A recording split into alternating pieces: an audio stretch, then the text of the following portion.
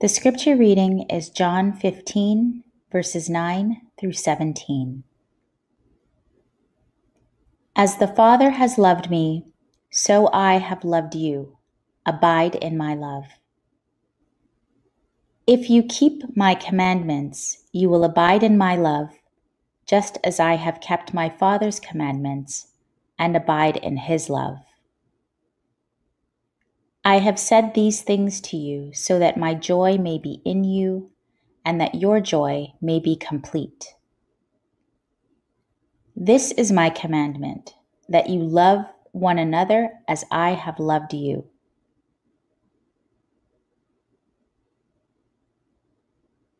No one has greater love than this, to lay down one's life for one's friends. You are my friends if you do what I command you. I do not call you servants any longer, because the servant does not know what the master is doing. But I have called you friends, because I have made known to you everything that I have heard from my Father. You did not choose me, but I chose you, and I appointed you to go and bear fruit, fruit that will last, so that the Father will give you whatever you ask him in my name. I am giving you these commands so that you may love one another. Here ends the reading of John 15, verses 9 through 17. The title of this sermon is Experiencing Complete Joy, inspired from John 15, verses 9 to 17, with a focus on verse 11. I have told you this so that my joy may be in you, and that your joy may be complete. I think it is important to look at the bigger context of this statement of Jesus to his disciples. In the previous chapter, Jesus has been talking about his death, and his disciples are troubled. So he said to them, "Do not let your hearts be troubled." Thomas would say to him, "Where are you going?" And he replied that he was going to the Father. And then he started to talk about the relationship between him and his Father. He reminds them of the Holy Spirit, who would come and be their comforter and their advocate. Jesus went on teaching about the vine and the branches, and he said to them, "I am the vine, you are the branches." This image of the vine and the branches is very familiar and conveys the idea that we need to remain connected with God, connected with Jesus. He explained to his disciples to keep his commandments and to remain in his love. And this brings us to the core of a text this morning. This teaching where he says, "I have told you this so that my joy may be in you and your joy may be complete." You know, there are various versions of this. In some of your Bible, in some of the versions, it says that your joy may be full. I checked the French version, and it says que votre joie soit parfaite, meaning that your joy may be perfect. When something is perfect, it means there's nothing that could be added to it to make it better. So I think this is an important teaching, and I've been thinking about this for the last little while, especially about the events of the last month or so that we are all aware of in terms of COVID-19 pandemic. And then the protest in the US related to Black Lives Matters. On the other hand, I've been looking at my own life, have been wondering and been asking myself questions. I found myself to be thinking a lot, wondering, what is it really that God wants me to do? I've started to question everything that I do. And this passage has been sustaining me. And today, for the brief moment we are spending together on this topic, I would like to focus on three elements. The first one, joy as a theme in the Bible. Point number two, the source of a joy. And the third, the command to be joyful. The theme of joy is a central theme in the Bible. In fact, the words joy, rejoice, joyful appear more than 400 times in the English Bible. And there's a little bit of a contrast to happy or happiness, which only appear approximately 10 times. Joy is lasting. It satisfies us. It fills us at a deeper level. The one thing I noticed as I was reading and studying this theme over the last little while is that fullness of joy is found only in the presence of the Lord. Very often when we think of a walk with God, we tend to connect it to a local church here at Weston. Anyway, for me. And this is very true. We are reminded to come together as a faith community, meet up with our brothers and sisters in Christ regularly to challenge and encourage each other in our walk, and praise and worship Him together, and to celebrate the Lord's table together. The reality is that as Christians, we are called to experience God in everything we do in complete obedience. That is, to live in His presence. To experience joy is to live our lives in God's presence. And if we want to see this, in the Bible, the Psalms are a good place to start. For instance, in Psalm 16:11, it says, "You make known to me the path of life. In your presence there is fullness of joy. At your right hand are pleasures forevermore." Here we can see that as we allow God to speak to us and guide us along the path of life, we will experience joy. In Psalm 30, the psalmist writes, "For his anger is but for a moment, and his favor is for a lifetime. Weeping may tarry for the night, but joy comes with the morning."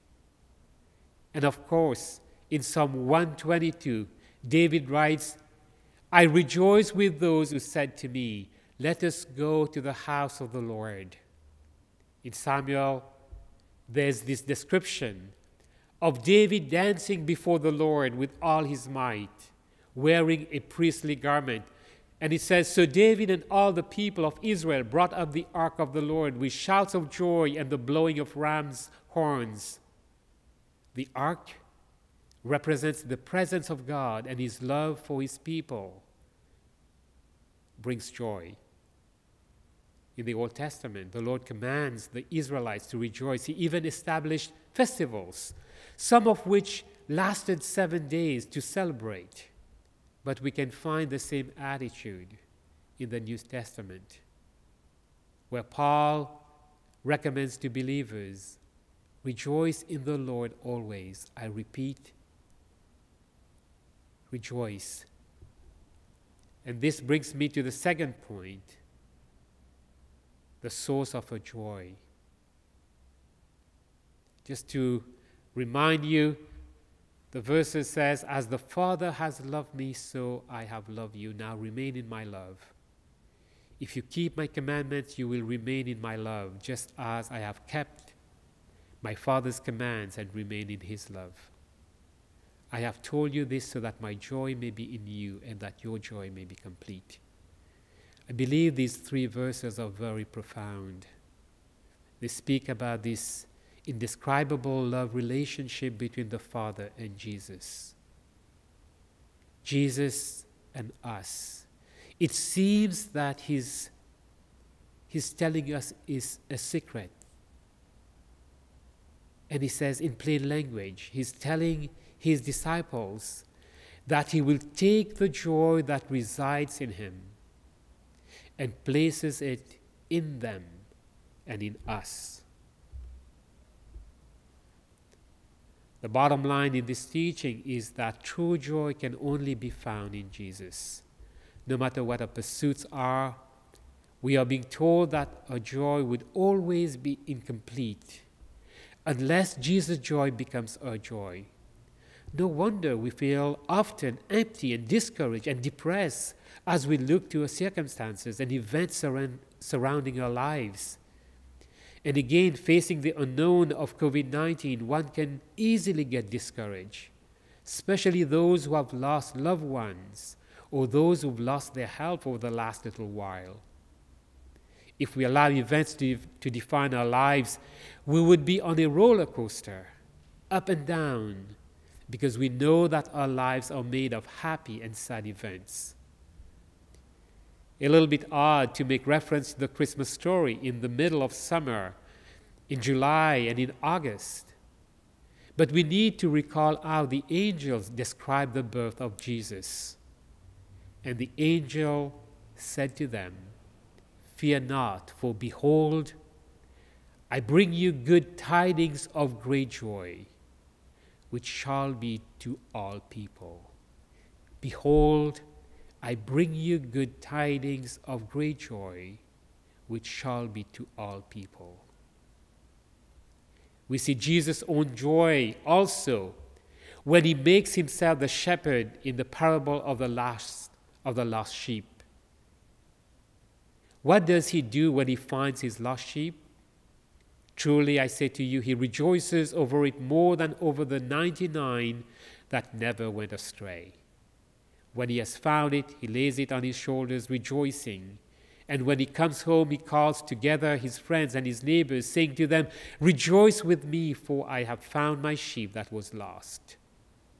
Just so I tell you, there will be more joy in heaven over one sinner who repents than over 99 righteous persons who need no repentance.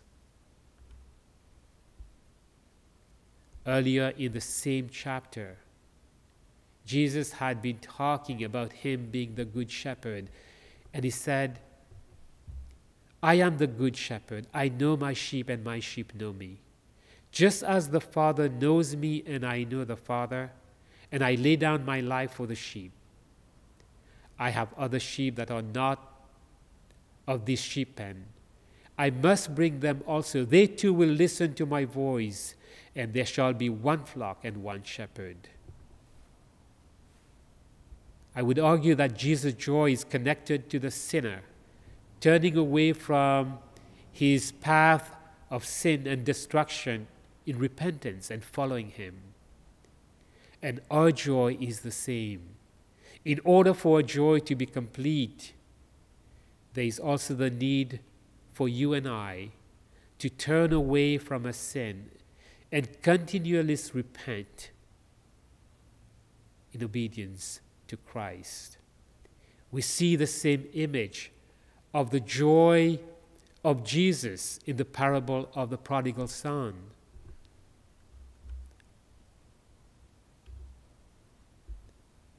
Again, when the son returns, there is great joy, great rejoicing, and he throws a party. To summarize the second point, we are told that our joy can only be complete if we allow Jesus' joy to become ours. This reminds us about the truth about the Christian journey. God comes after us. He seeks us out like the lost sheep and calls upon us to reconnect with him so that our lives can be full and complete and satisfied and full of joy. And this brings me to the third point, the rejoicing. Rejoice always. Rejoicing in the Lord is a command. Paul writes, rejoice always, pray continually, give thanks in all circumstances, for this is God's will for you in Christ Jesus. The passage begins with this command, rejoice always. This continuous rejoicing can only happen if we have the Holy Spirit inside of us. One commentator states that joy is an inside job. We know that our hearts are clean, our salvation is secure because of Jesus Christ's redeeming sacrifice. Christian joy is not determined by our circumstances or dampened by our difficulties, our challenges. Our ability to rejoice always should not depend upon happy experiences. In the midst of sorrow, pain, suffering, and tragedies, we have joy. Julian of Norwich, who lived most of her life secluded, seeking God, she had an important question to ask, and it was a question that troubled her for a while. And this was the question that she asked. In my folly, before this time I often wondered why, by the great foreseeing wisdom of God, the onset of sin was not prevented. For then I thought, all should have been well. But Jesus answered with these words and said, it was necessary that there should be sin, but all shall be well, and all shall be well, and all manner of things shall be well. So, we don't need to lose our joy in difficult circumstances because we have the hope of eternity. It writes, the Bible reminds us, so we do not lose heart. Though our outer self is wasting away, our inner self is being renewed day by day. For this light momentary affliction is preparing for us an eternal weight of glory beyond all comparison, as we look not to the things that are seen, but to things that are unseen. For the things that are seen are transient, but the things that are unseen are eternal. We cannot manufacture joy. If we look around us, the events will rob us of our joy. The circumstances, our challenges, the issues we are facing, the news will all rob us of our joy. We need to remember that joy is the result. It is mentioned as one of the fruit of the Spirit. It is the end result. Paul mentioned some of the fruits of the Spirit like love, joy, peace, patience, kindness, goodness, and faithfulness, and many others. So joy is one of the fruits of the results of having the indwelling of the Holy Spirit. What should I say as conclusion? Let us, during this time, fix our eyes on Jesus, the author and perfecter of our faith. We are reminded who, for the joy set before him, endured the cross, scorning its shame, and sat down at the right hand of the throne of God.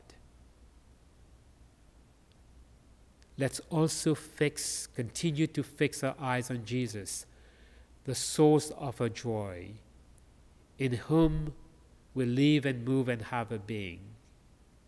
If we look at the events around us, if we look at the challenges, if we look at difficulties, they will rob you and I of our joy. Keeping our eyes on Jesus means to remember his promises, not to let our hearts be troubled by anything, and to live in the wonder